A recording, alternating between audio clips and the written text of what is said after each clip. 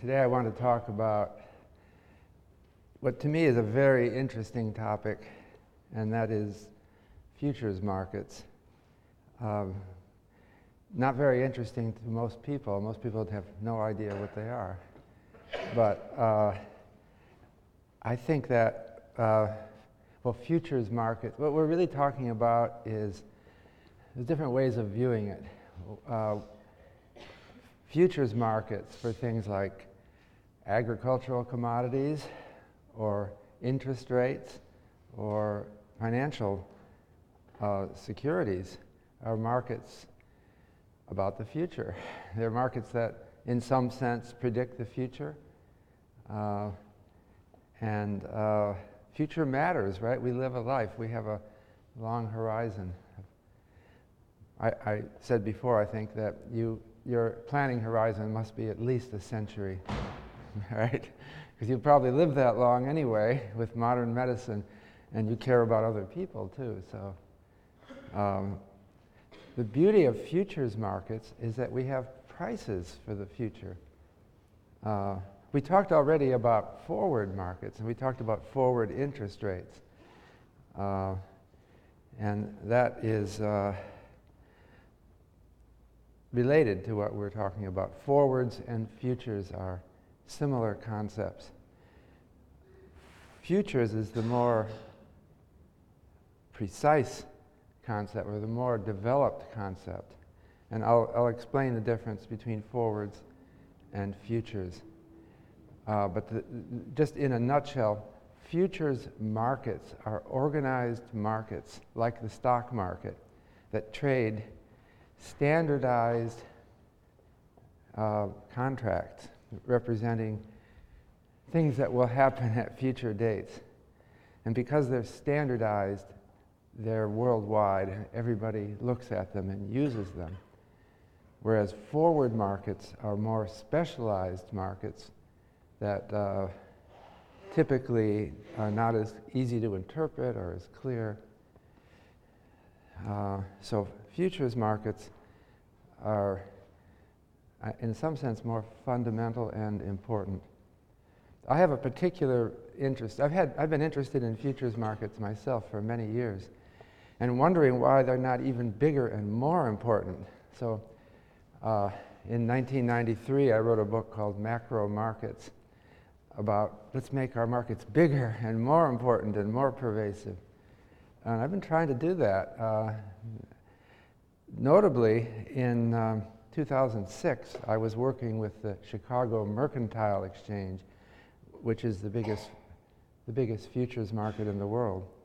And we created home price futures.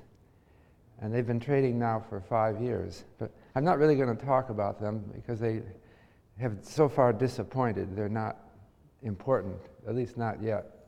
But I'm going to talk about some important futures markets. And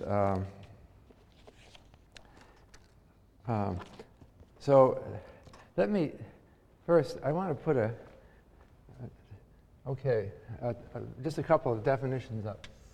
Futures, that's what we're going to talk about most in this lecture. And it has a special meaning in finance. And I was contrasting that to forwards.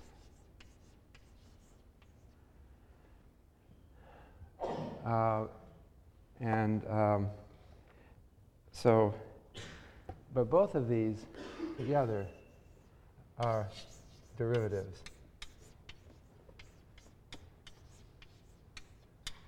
And that means that the price in these markets derives from a price in some other market. There's a primary or underlying market,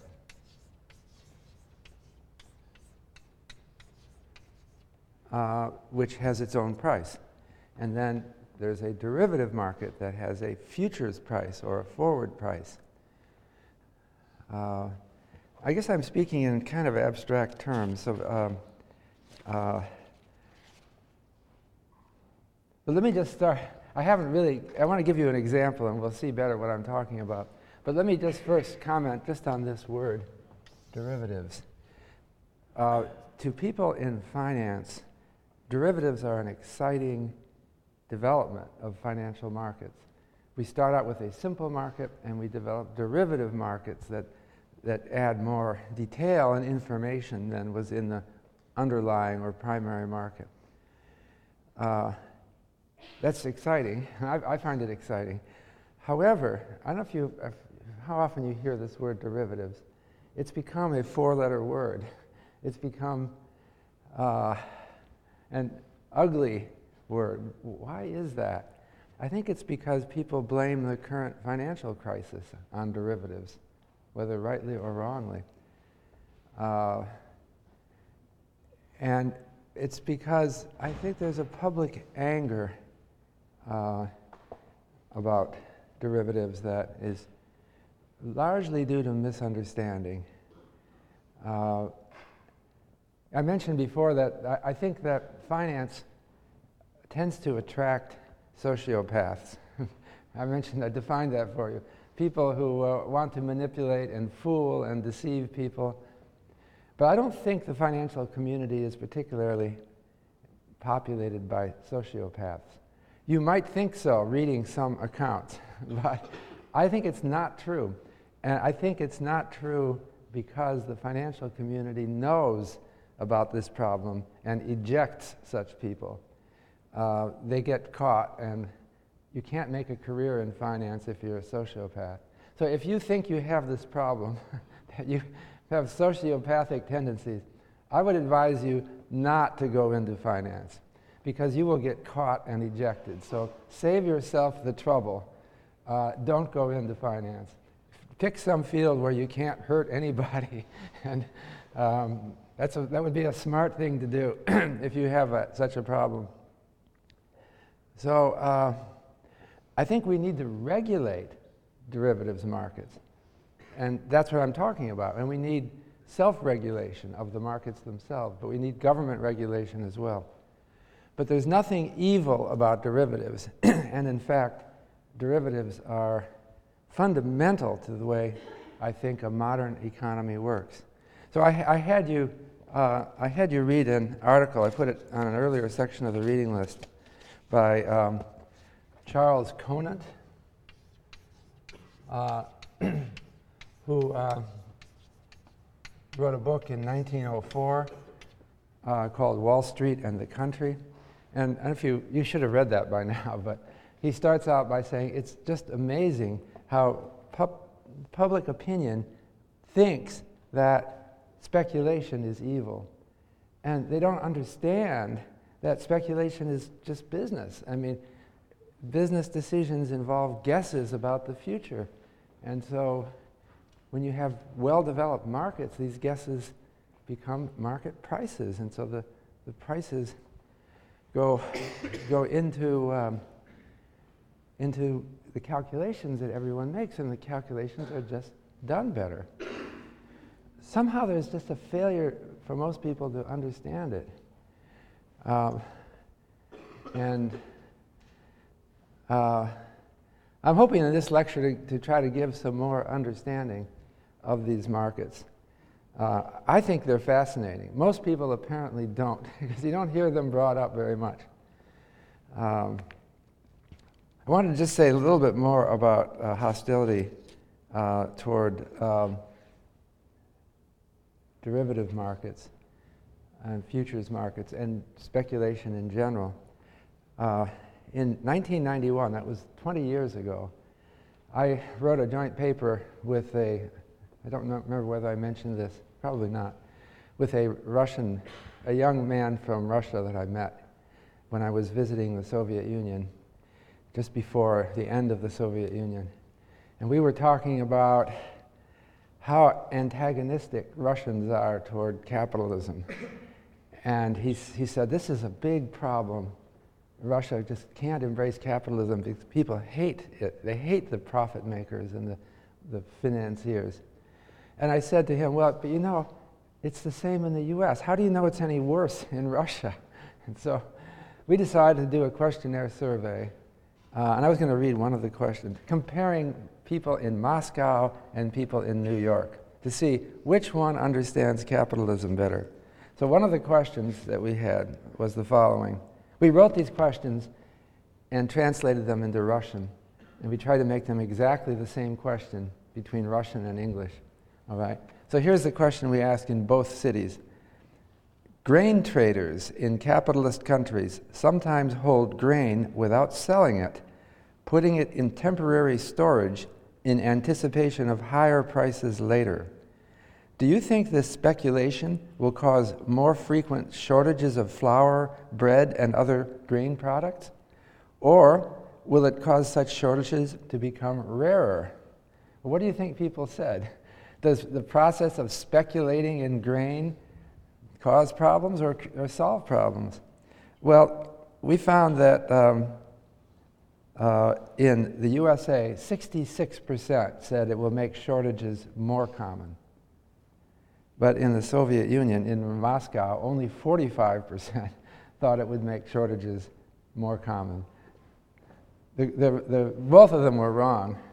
A lot of them were wrong, but the Russians were closer to the truth than the Americans. Here, living in the financial capital of the USA, most people think that speculating in grain creates problems. But wait a minute, what is speculation in grain? That means holding it off for expecting higher prices later, right? Isn't that what you have to do if you are managing a grain market? Now think of it this way, and I'm coming now to agricultural futures. In the simplest world, there's one harvest of wheat every year, okay? And that harvest comes in a certain time of the year every year, once a year, and it has to be held in storage over the year, right? Because people don't eat it all at once. You eat it over the whole year. So somebody is storing grain. This is a fundamental problem, okay? That's a business. So you have to know that somewhere there's some warehouse holding the grain that you will be consuming in 6 months' time.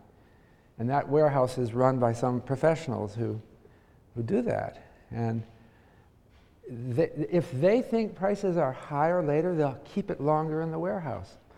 And what does that do? That evens out the price. It doesn't make it worse. If they think there's going to be a shortage of grain, they hold it back now and the price of grain goes up. And so everyone starts consuming a little less because of the higher price, and it smooths things out, and it works better. I mean, this is elementary economics, but it's not understood, I think, by most people. And the futures markets are just sophisticated markets that help that process. So I'm going to start with agricultural futures in talking about this. And I want to start also with a very homely, it's not homely, it's a very elementary example because it's the first futures market. So where do you think futures markets started? Anyone have? You would think it started in New York or Chicago, right? But that would not, or London, right? Or Paris. It actually started in Japan, in a place called Dojima, which is in the city of Osaka. And they started in the 1600s.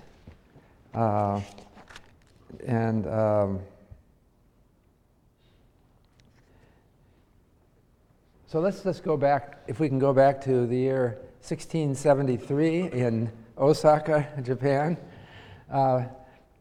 Japan was heavily dependent on rice, okay? And the rice farmers would farm all over Japan, but there was a rice market in Dojima, which was the national rice market. And I have data here, according to a study, there were 91 rice warehouses in Dojima in 1673. That's a long time ago, isn't it? All right. So it was a big storage place for rice, and they were storing it all year. And people would come, and they would, people who were merchants for rice, they would come to Dojima, and they would sign contracts to get rice. You know, I mean, I live in some town 20 miles from here. I'm a rice merchant. I need a regular supply of rice from your warehouse. Can you supply it to me? And the guy would give you terms, and that would be a forward contract, okay? And this is what was happening before the futures market. Forward contracts precede futures contracts, okay? So do you see what it is? You're a rice merchant, you make a deal, you sign a contract, that I will pay you so much in currency every month, and you'll give me so much rice, and you'll deliver it here, and I'll take it and I'll sell it in my town. Problems developed in the forward market that led to the development of a futures market. And the problem is, I'll tell you, one of the problems is that there's counterparty risk. You are a rice merchant, you make a deal with a warehouse, that's one person dealing with one person, right? What if one of the guys reneges on the deal? So for example, what if the price of rice falls? Then you, the merchant, will say, I'm not going to go back and buy according to this contract because it's cheaper now, right? I'll buy it somewhere else. So I just don't show up. And then the warehouse is saying, what happened to our contract? And you're nowhere to be found, okay? Or if it goes the other way, if the price goes up, the warehouse might renege, right? They'd say, you know, we've signed this contract, but there's something wrong with it, and we're not going to honor it. So it messes up. It is also possible that one of the two counterparties is just a sociopath or something, or is an alcoholic, or something is wrong. So the market doesn't work well. So what they invented in Japan was the first true futures market. The market worked like this. There was a trading floor in Dojima, and rice traders would come there, and there were certain hours of the day when you would trade contracts for future delivery. But they were standardized contracts mediated by the exchange so that there would be no problem with the contract. And then every day there would be a trading time, and you could buy and sell contracts for future delivery. Moreover, they enforced trading hours. And this is something that's kind of an interesting invention. They didn't have, I guess they didn't have clocks, I don't know what they had, but they had a certain time when trading would stop, and they wanted to stop all the trading at the same time. They didn't want people dribbling out. They wanted it to be a good market. So they would light a burning fuse. They would light a fuse. It would be a bright light in the middle of the trading floor. And you'd see the fuse burning down, and when it burned out, all trading stopped. So they had trading hours. Moreover, they had a problem that some of the traders wouldn't stop trading. So this is something that they did in Dojima. They had men called watermen who came out with buckets of water, and they would throw the buckets of water on anyone who was still trading. So that worked. It stopped trading. They also had hand signals. It got so, this was big. This is big time. You were trading rice for all of Japan. And you may think the 16 or 1700s are long ago, but a lot of rice was traded, and it got really noisy and difficult. They found that it was so many people were trading on the floor that you couldn't hear anyone talk, and they would be shouting and noisy, and so they devised a system of hand signals. And the Dojima hand signals were, I don't know exactly, but something like this. If your hand was out, you put your hand out, that means sell. Put your hand this way, it meant buy. And if you put 3 fingers up, it means selling 3 contracts. That kind of thing. I don't know the whole system, but that's where it started. That whole concept was copied all over the world in subsequent centuries. So what is it that happened? Now, the other thing is, what were the contracts that you bought and sold? The problem with the forward market is that the contracts are all different. They're not, one guy made a contract with one guy, and he says, I want my delivery here, and I don't like this kind of rice, I want this kind, and you better make sure that there's not a single insect in it, or I'm going to reject the whole thing. But that's all different, so you don't know these contracts, you don't even know what the price of rice is. If someone said, I paid so much to get rice, but you have to say, well, under what circumstances, and what kind of rice, and where, and what are the terms for possible failure, and what, there's so many terms in the contract. So you don't even know what the price of rice is.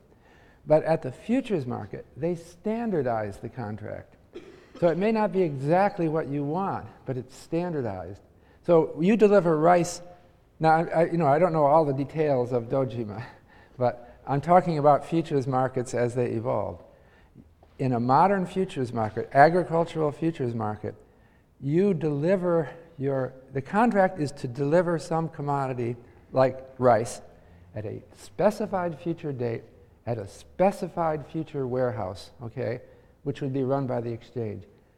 And there's inspectors at the warehouse who are expert on grain, and they verify, because they know rice, they know it really well, and they know that some rice has bugs in it. They know how to find out. They have a standard. Of course, there can always be some bugs in it, right? But they have a standard, and they have a way of measuring, and they get it right. And so all those contracts are exactly the same. And so they become the price. It turns out, funny thing, the futures market almost becomes the real market because they're all standardized. The futures price, you know where it's delivered, you know what's delivered exactly. And so if people start to, the futures market becomes the market in a sense. The fact that it's in the future is in effect a help because since it's a comfortable time in the future, it's well defined. Whereas the spot market, the spot market is the market for rice or whatever it is today as it's traded, okay? The spot market is inscrutable. It's hard to understand. So let's think about a farmer today who grows rice or wheat or soybeans or something. If you drive through farming countries, listen to the radio, regularly they'll give prices, soybeans, wheat, rice, etc. Why do they give that? Because farmers care. They're raising this stuff. It's their whole livelihood. Whether they make a profit or not depends on it. What prices do they quote? They quote the futures prices, even though they're in the future. But they quote them because they mean something and they're standardized. So that's why the futures market becomes the central market. Now, I wanted to just say something about future. Japan started futures markets in the 1600s, and they were the world leader in rice futures until 1939. And then at World War II, the Japanese government shut the futures market down. And to this day, since, there is no rice futures market in Japan. Believe it or not, the inventors, they're talking now of starting it up again. Where do they trade rice futures? Well, it's the USA is the main market, even though you don't think of the US as a market for rice. But the point is that markets have to be centralized, and if people want the centralized market, and if it happens to be in Chicago, so be it. So it becomes a huge international rice market. And so I looked up, this is called Rough Rice Futures, and this is the futures curve as of last Friday. So what we have is different delivery months. This is May of this year, and then there's other delivery months, and then there's next year. It goes out about a year, okay? Different delivery dates. And this is cents per hundredweight. A hundredweight is 100 pounds of rice. And since this is USA, we mean 100 US pounds of rice. But anyone in the world can figure this out and trade in this market. It's in dollars because we're trading in the USA.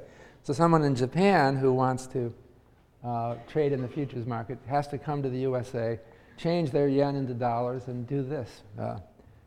Now you see that the futures price is going up. This was all quoted last Friday, okay? This is the market essentially right now. But you see it's a futures market because it's giving prices of rice at dates in the future, okay? These prices way out here next year are not so reliable because there's not much trade. The trade tends to dominate at the front month. So here's where most of the trade is. They're trading May, and maybe this is July, I forget exactly. Is it clear what this means? It's going up, and it's going up pretty fast, isn't it? From about less than 13 cents to 15 cents. What this means is that, in effect, the market is expecting huge increases in the price of rice, all right? So that's interesting. Anyone who is doing business in rice looks at this and says, look, there's price increases anticipated. Now, I just want to talk about the world at this point in history and try to interpret this curve right. You must have heard that there's a food shortage in the world developing. And it's a source of crisis. It's developing in the Middle East. One reason why that's been given for the revolutions that have happened in the Middle East are that people are hungry. There's dissatisfaction when the price of food goes up. A lot of people are living much more at the margin than you'd imagine. So this increase in rice prices matters a lot. So it's very interesting that it's showing this steep increase in the price of rice. Now, but the first thing you want to think of as a financier is, well, how much is this going up? I didn't actually do the calculation. If it goes up from 13.75 to 15.5, that's quite an increase in 6 months, right? So it sounds like there's a profit opportunity here, right? Buy rice today and sell it on the futures market. This is a good time to sell it. I'll sell it in 2012. And that's my futures profit. I can lock in this price today because that's what the futures market does. The contract is a contract to deliver rice as of that future date. And this would be in Chicago, okay? And so I could make a profit. There must be some, but this is a very professional market with real expertise. You talk to the rice traders or the wheat traders, they know what they're doing. Believe me, they know what they're doing. We're looking at this for the first time. People who trade this all their lives, and if you ask, why is it, look how much it's going up. This is a big profit opportunity. They'll tell you why it isn't such an opportunity as you think. There must be some reason why I can't make huge money by trading in rice, because otherwise other people would do it. This is such a liquid and market open to everybody in the world, so somebody's going to take advantage of this. First of all, when you see you understand this is futures prices quoted as of a single date for various horizons in the future. Don't get confused by it. This is not a plot through time. This is now. This is what's quoted now. And so when you have an upward sloping futures curve like that, we call that contango. And that is what we usually see. Maybe not upward sloping so much as this.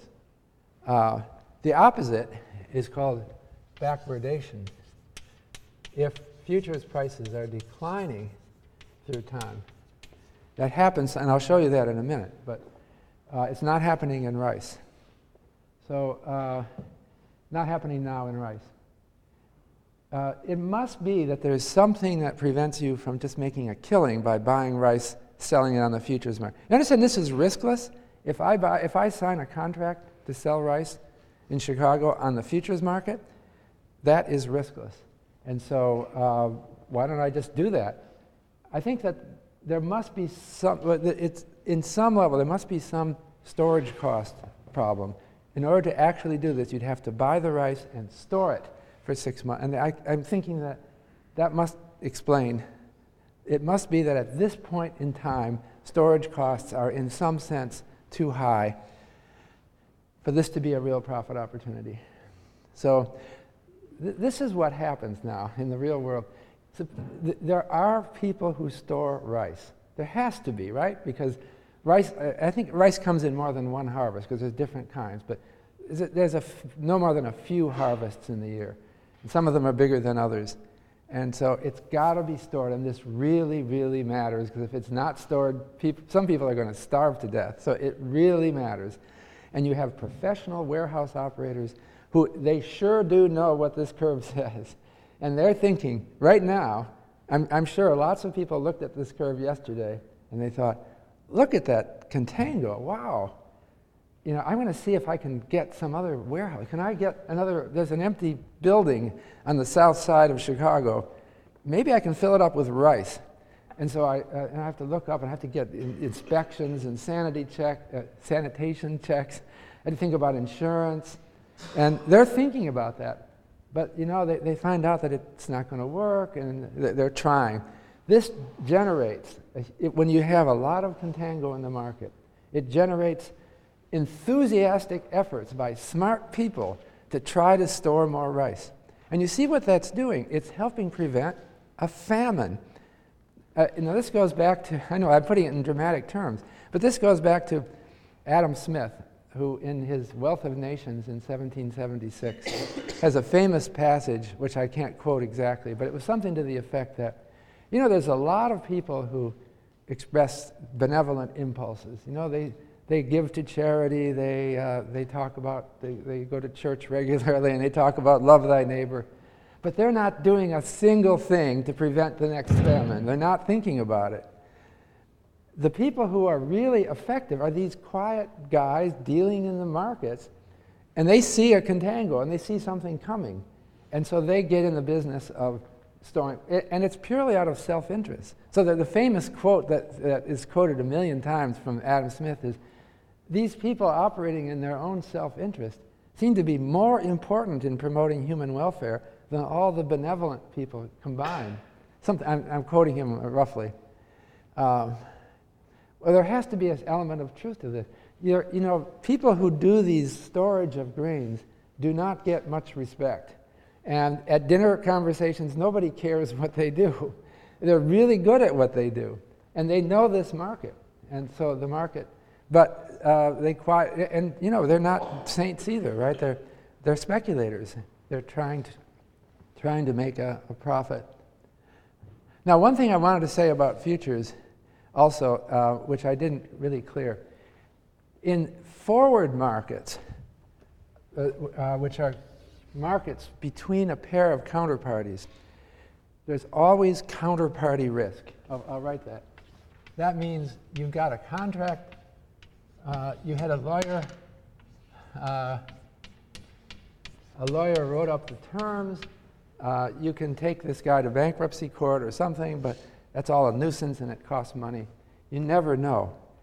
Futures markets get rid of counterparty risk, or essentially get rid of it. And how do they do that? The system is one of, it's a standardized retail market that anyone can play in, but you have to post margin, and that's the idea.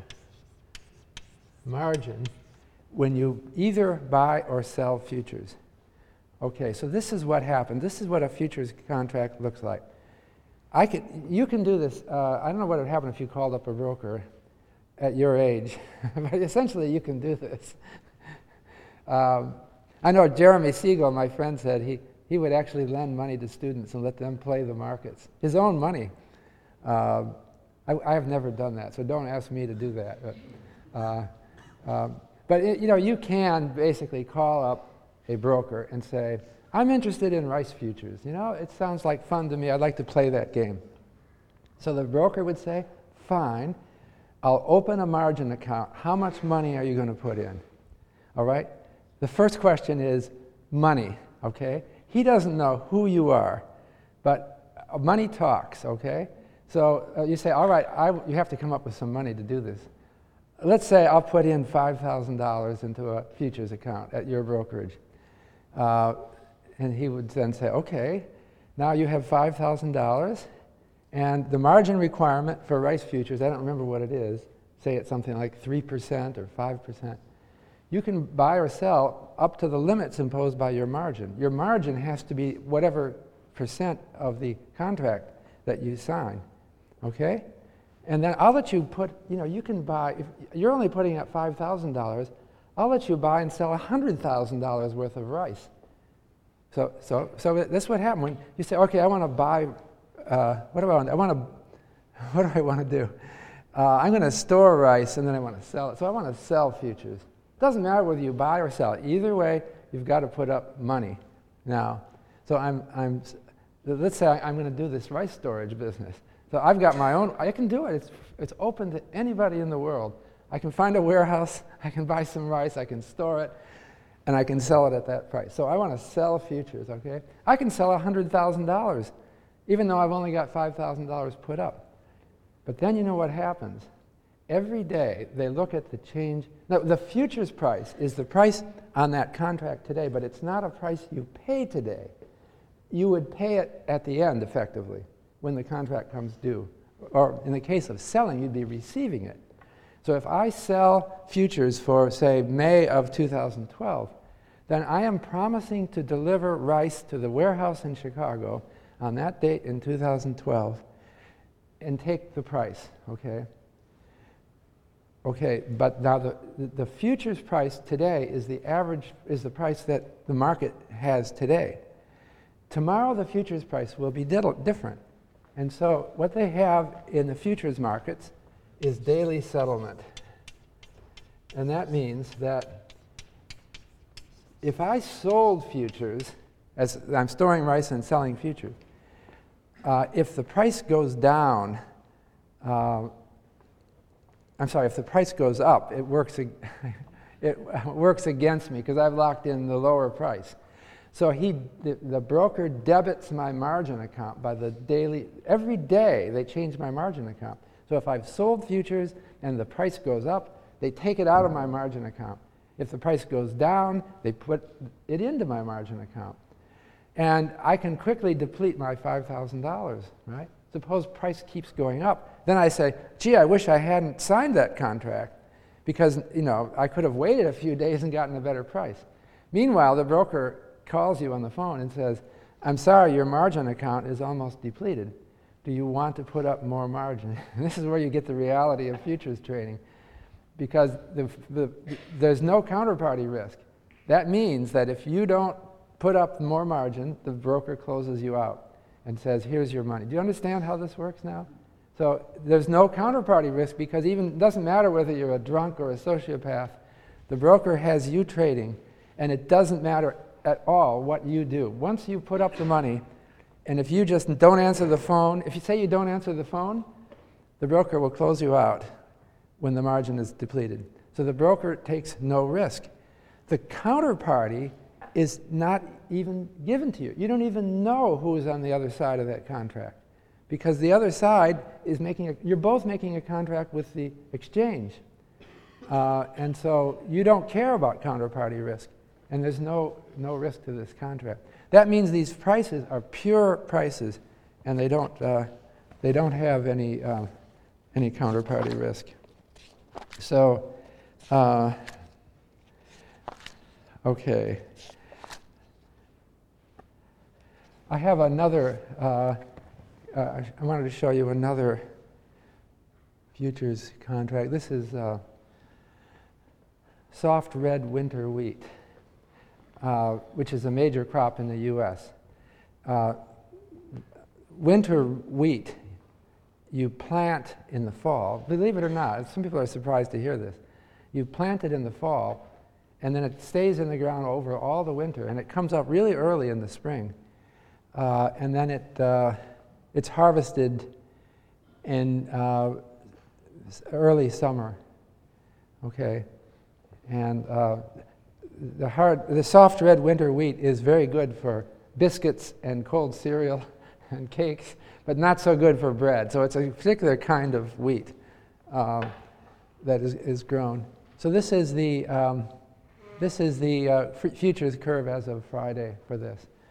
And this is in cents per bushel. So this is the front month futures, and it's looks like it's 723 cents a bushel, $7.23 a bushel.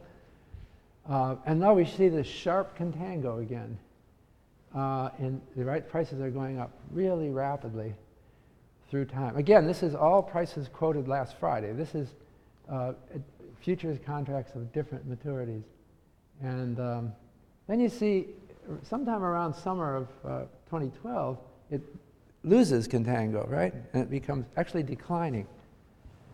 And then this market goes out to 2013 and stops. That's as far out as they trade futures.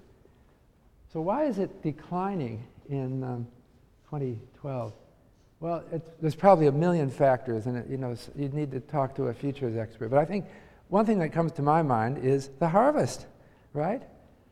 And so they harvest grain in sometime around that time, and you shouldn't be storing grain at the harvest. This contango is a compensation for the cost of storage, right? So you shouldn't be storing grain in the harvest time, right? You should be clearing out your warehouses and sweeping them out and cleaning them up and waiting for the new harvest to come in.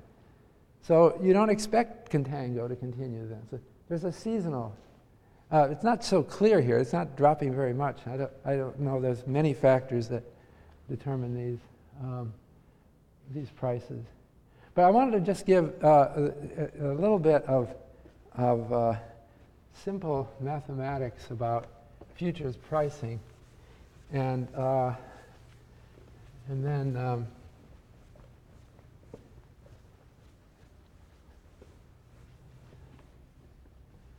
so the basic formula is that you have to think of futures markets as storage markets, and the basic equation is that the price in a futures contract, P sub F, is the futures price on one of those dates, is equal to 1 plus R plus S times the spot price. Okay? Where the spot price, P sub S, well, I'll write it out, P spot, is the price today. Okay, now this is kind of theoretical because I've just told you nobody ever knows what the price today is anyway, because the only way you ever know prices is through a futures market. But let's just think a little bit abstractly. Say there's a cash market for wheat that it's bought and sold with, and we know what the price is on that market. This is the interest rate between now. It's not the annual interest rate. It's the total interest as a percent between now and the maturity of the contract. Okay? So if it's 1 year and the interest rate is 5%, then R is 0.05.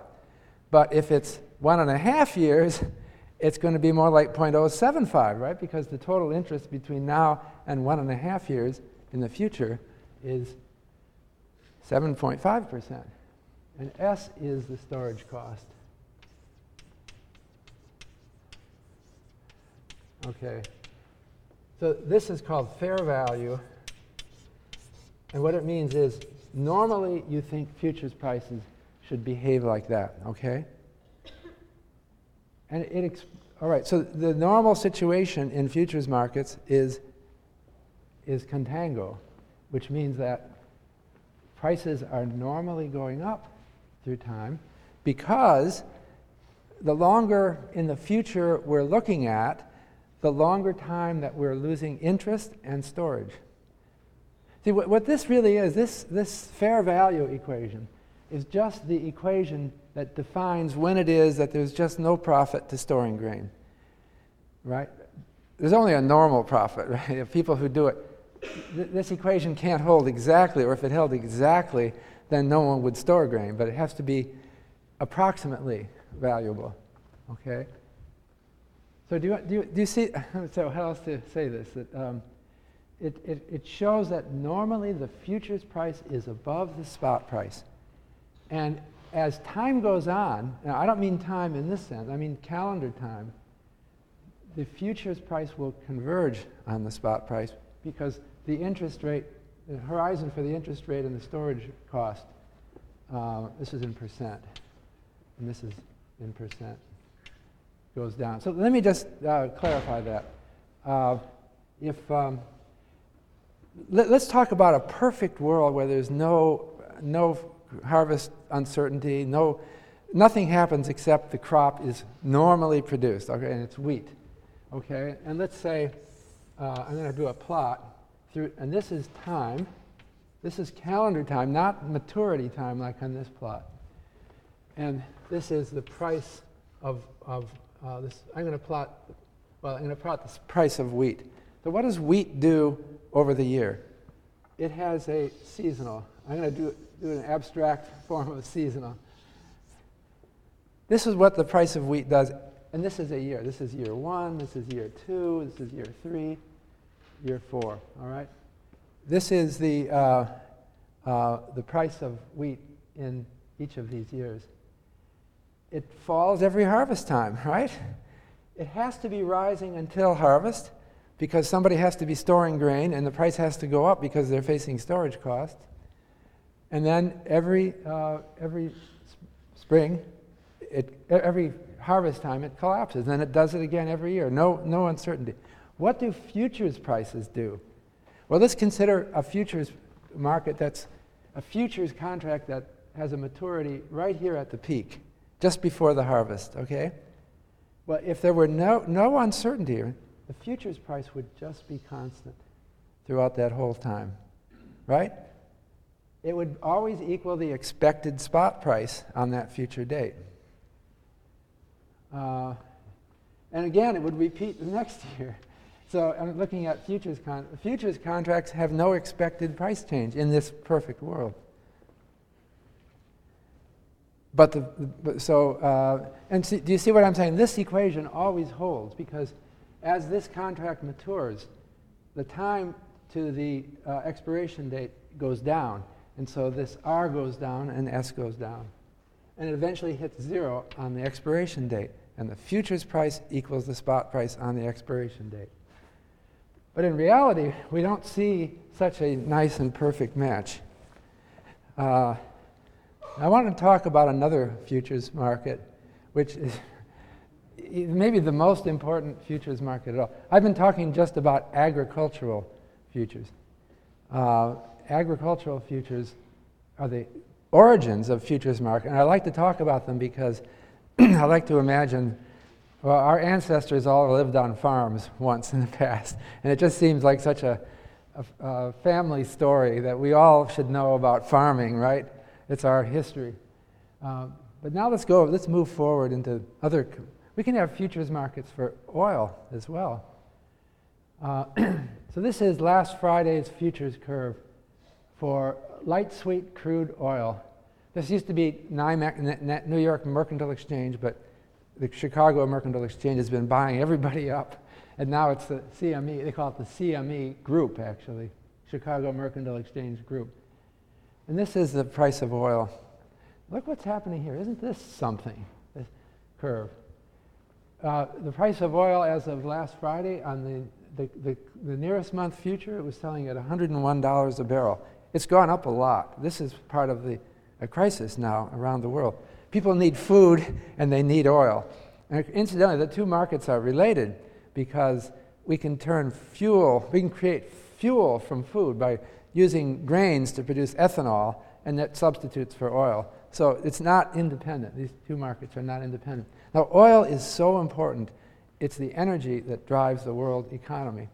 And any events like the recent earthquake in Japan and the nuclear disaster in Japan, it affects this market. Everyone's thinking, what does it mean for oil? Maybe we won't have so many nuclear plants anymore, so that's going to mean oil is going to go up. People are thinking, and what they're thinking is, the other thing that's happening is at this point in history, there's a crisis in the Middle East, and it's cutting off the flow of oil. So people are trying to predict it, and those predictions come into this market. So here's what we see. We see right now the market is predicting increases of oil until December, and then a collapse of oil prices, bottoming out in January of 2015. This market goes all the way out to almost 2020. That's a long time. That's because it's such an important commodity. So this futures curve matters for the total value of oil in the ground in the world is probably over $100 trillion. It's bigger than the GDP of just about any country. It's huge and important. And people who are thinking of extracting their oil, everyone's looking at this curve. So why does it peak in December of 2011 and then collapse? I'm guessing that has something to do with the crisis in the Middle East, that the people who trade these markets are thinking that the crisis will be over by then and prices will start coming down. So we're seeing contango here and backwardation here. I'm using a simple definition of contango and backwardation. There's more subtle definitions, but we'll keep it simple. We're seeing an increase expected in oil prices and then a decrease. And then it has it going up again. Is this right? Well, if it isn't right, there's a profit opportunity for you. If you know better, you can get in, and you can do it with, I think all you need is something like $5,000. I'm not trying to entice you to trade this, but I'm trying to give the idea of what these markets really mean. That the oil, it means survival for people. I mean, oil and food are what keeps people going and alive, and there's not enough. There's not enough for everybody. And so this market is all about extracting oil at a good rate, thinking about when to sell it so that it ultimately, I think, serves the purpose of humanity to. Now, incidentally, what about what's happening here? You see the curve falling, okay? How can that be? I just wrote this equation here saying that the futures price has to equal 1 plus R plus S times the spot price. So the futures price has to be greater than the spot price. I just wrote that, right? But you can see that this futures price, this is essentially the spot price. This is the front month future, and it's about to expire, so it's converging. And this is what we call the price of oil. But when you hear oil prices quoted on TV or in magazines, they're quoting the front month futures. Let me be clear about that. Oil is mostly sold on long-term contracts. So just like our rice merchant, buyers of oil are typically who buys crude oil? It's some refinery, right? And they've got a big operation, and they refine oil, and they care about what kind of oil do I get, you know, and when is it going to be delivered, and what are you going to do for me if it's not delivered on time? They have complicated delivery contracts. Almost all oil is sold through that. So what is the price of oil? You can't figure it out. There's just too many contracts, and they're all different. There is a spot market for oil, but that's just overflow. You know what happens? There'll be some mistake. Someone delivered too much oil to the New Haven harbor, and it's not, you know, or someone reneged on a contract. Now I've got this extra oil. It goes onto the spot market. But that market is tiny and just not reliable. You don't know what kind of oil it was. You know, it's all different of what the issues are. So when you hear oil prices, you're hearing futures prices. So what's happening? How can it be that the futures price in 2015 is lower than the price today? Well, there is something funny going on. I'll tell you one thing that it does mean to me is that nobody is planning to store oil between now and 2015, right? Because, at least not as a storage business, because I'm going to lose money, right? I'm going to be selling at less, unless I had negative storage costs, okay? I'm not going to store oil between now and then. I'll store it for now. So that means that people are kind of trying to store a lot of it now because the contango is there, but it's going to end in December, and then they're going to empty their storage tanks. That must be what storers are thinking. So this thing doesn't always hold. This only holds when there's commodity in storage. Or you could say, well, it still holds even when you have backwardation, because in some sense storage costs can get negative. Okay? And so let me just talk about, there's a term that they use called convenience yield.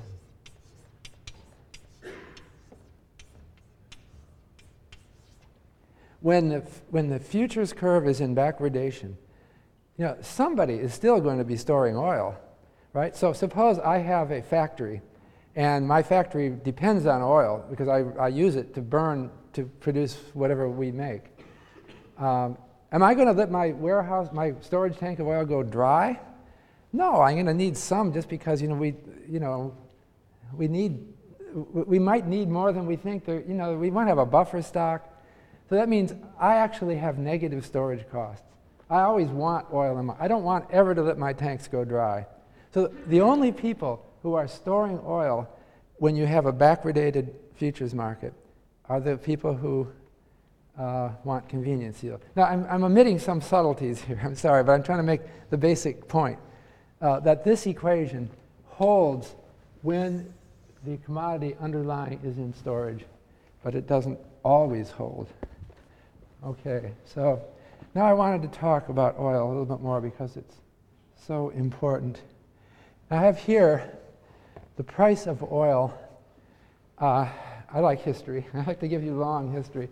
I wanted to give you the price of oil back to 1871. And this is,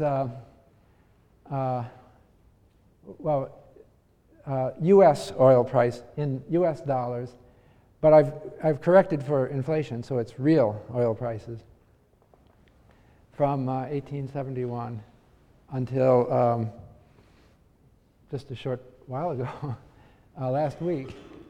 Now,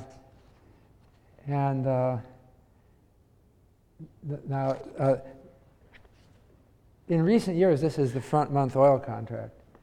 The oil futures market started in the 1970s, so this is all the front-month futures contract. Before that, this is someone's guess as to what the price of oil was because there weren't such well-developed markets. We didn't have oil futures until the 1970s. So I wanted to think about what was happening at these various dates. These early swings in the 1870s were due to discoveries of oil and discoveries of uses for oil. Pennsylvania oil was discovered somewhere around this time in the United States. Texas oil was discovered somewhere around this time in the United States. Our economy wasn't so dependent on petroleum. Actually, if you look up oil on ProQuest back in 1870, they didn't even call it oil, they called it petroleum. And it wasn't so, because what was oil? What did they think oil was in 1870? Whale oil. Okay, it was different world.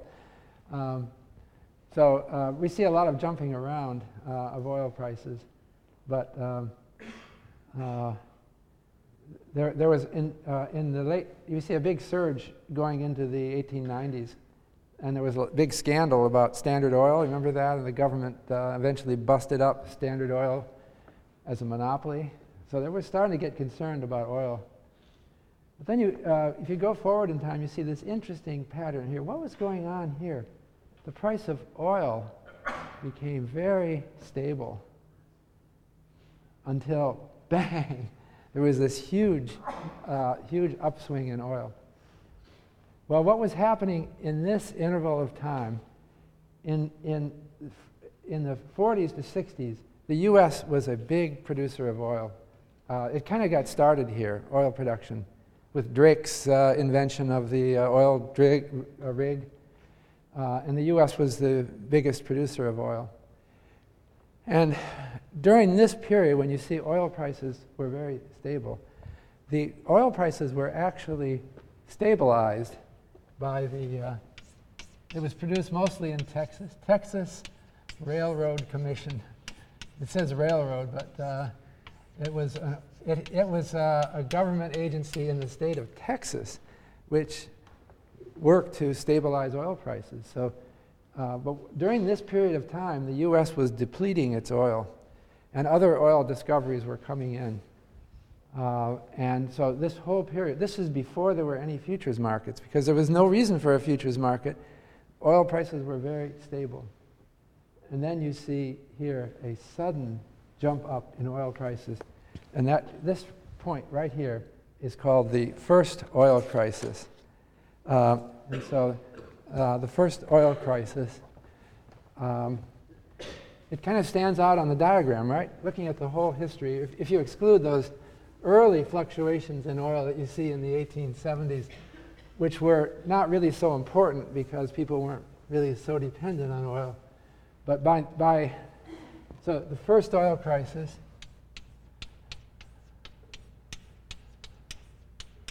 was 1973, 74. And this was prompted the creation of the futures market, because what happened was it was actually coincided with the Yom Kippur War in Israel, and it was created by by a blockade against oil in oil-producing countries. The U.S. was no longer, by this time, the major producer of oil. We had something called OPEC, which is the Organization of Petroleum Exporting Countries. It actually goes back to 1961 with Qatar, 1962, Libya, Indonesia, and then we added the Abu Dhabi in 67, the United Arab Emirates 74, Algeria in 1969, Nigeria in 1971, Ecuador in 1973, Gabon in 1975. So what happened was, although the U.S. broke the Standard Oil monopoly around the turn of the century, a new monopoly developed, and it was outside the U.S., and so there was no trust busters to break this monopoly. And so what happened was the oil exporting countries who belonged to OPEC, who wanted to use oil prices as a strategy to deal with Israel, they restricted their supply of oil, and it caused the first oil crisis right here. I was going to mention another historical fact that I think precedes this, but it's part of the story, and that is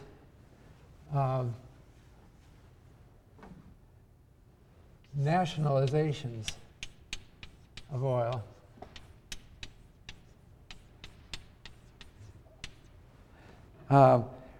It used to be that big oil companies went around the world and found oil deposits. And then they would buy the land, and they wouldn't tell anybody what they were doing. They would buy the land that was owned, that had the oil under it. So the oil companies were very rich, but there was discontent in the less developed countries who sold them the land and thought, why did we get gypped like that? And so they started a process. It started with Mexico in 1938. So oil used to be owned by the oil companies. Mexico said, no, not any longer. It's our national heritage. We never should have sold it to you. We're just taking it back. This was considered outrageous at the time. No country should violate property rights like that.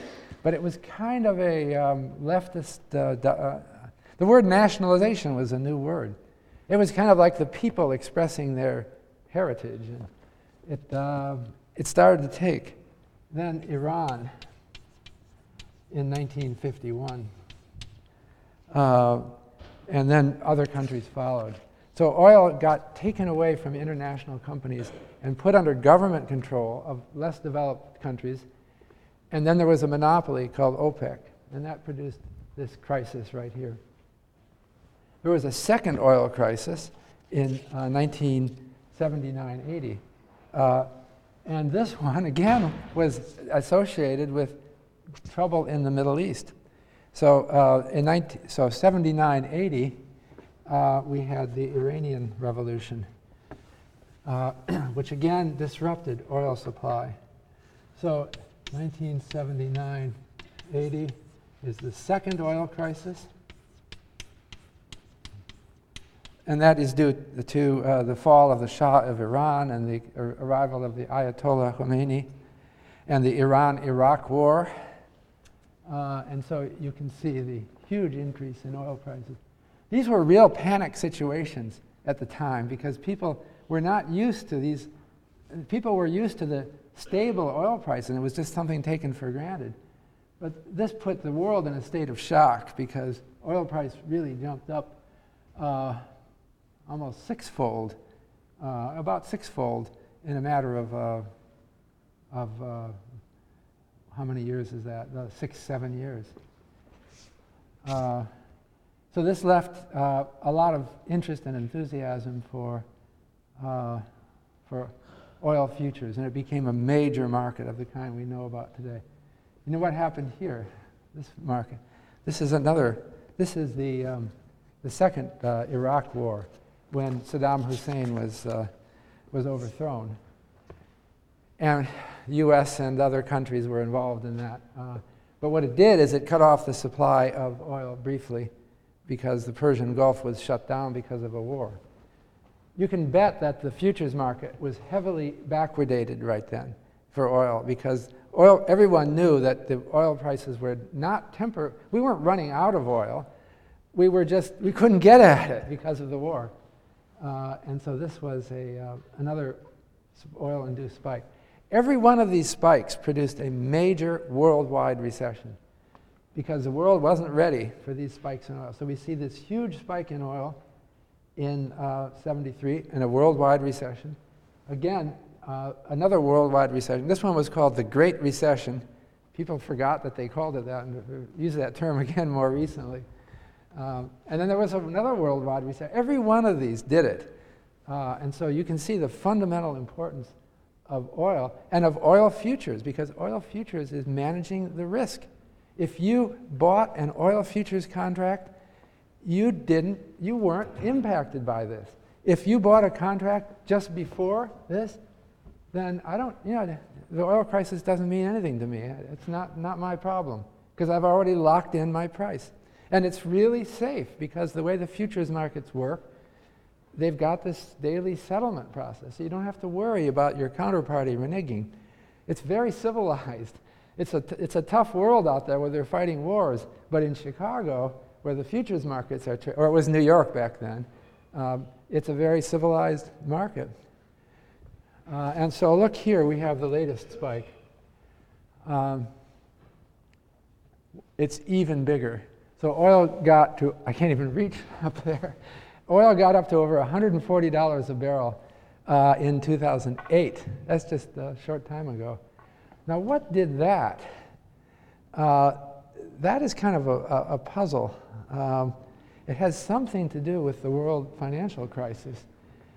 But it's not as well understood as a reaction to any military situation.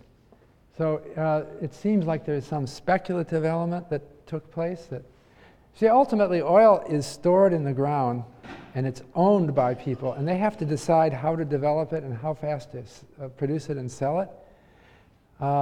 And there were some quick changes of thinking around then that surprised everyone, I think. And oil is again up above $100 a barrel right now, just as we saw on the futures curve. So actually, the futures curve that we saw would look kind of unimpressive on this diagram, right? It would be just going up a little more and a little down. Not big swings that are predicted. So I think that, let me just say I just want to finally conclude with financial futures, which I didn't emphasize in this lecture. But we also have futures markets in financial commodities, and I'm just going to tell you about one of them. It's called the S&P 500 futures market, index futures. And now, in effect, you have to deliver not oil or rice or wheat, but you have to deliver the S&P 500 index. How do you do that, by the way? How do I deliver 500 stocks? Well, there's a procedure, and it's called cash settlement. It's different. Instead of showing up at a warehouse with your trucks full of wheat, you only show up with the money. And so, because they don't expect you to do that with stocks. The other thing about what is the storage cost for stocks? Well, it's actually negative. It doesn't cost me anything to buy. If I buy a share in a company and store it, it doesn't cost. It's a negative cost because they pay a dividend. So the fair value, and this is what you'll see quoted all the time on CNBC or any of these Bloomberg or these business networks, is so the futures price is equal to 1 plus R minus Y times the spot price. Same formula. This is the interest rate. And this is the dividend yield. Okay? So now whether the futures price is above or below the spot price is less clear here, because it depends on whether the interest rate is higher than the dividend rate or lower. At this point in history, for short time horizons, the interest rate is less than the dividend rate. We have about a 2% dividend yield on stocks, and we have essentially a 0% interest rate. So for short horizons, we'd expect to see the futures price less than the spot price in stock index futures. But at longer horizons, I think that would be reversed. But this market is very clear. The fair value relationship is highly predictive of futures prices in the S&P 500 index futures because there's always storage of stocks. We never deplete the warehouses of stocks. So they're always there. And so that means that the futures curve is less interesting for stocks than it is for oil. All it does is reflect fair value. And so it's not like oil where the storage situation is very complicated and is constantly changing. So, you know, in a sense, the S&P 500 index futures is not so much about the future, is not so much about, the futures curve is not so much about the future of the stock market. So don't make the mistake of looking at the futures curve for the S&P 500 and thinking, I'm going to forecast the market using this curve. You can't. Basically, the S&P 500 is very hard to forecast, and the futures curve doesn't do you anything because all it reflects is fair value. So some futures markets, like gold futures, is like this also. There's always gold in storage. Never, you know, gets depleted to zero. It's always being stored. So the gold futures curve is not so interesting either. Okay, so that concludes my next, after the midterm exam, which you have coming up on Wednesday, we will come to options pricing. And that's another fascinating market that we'll talk about.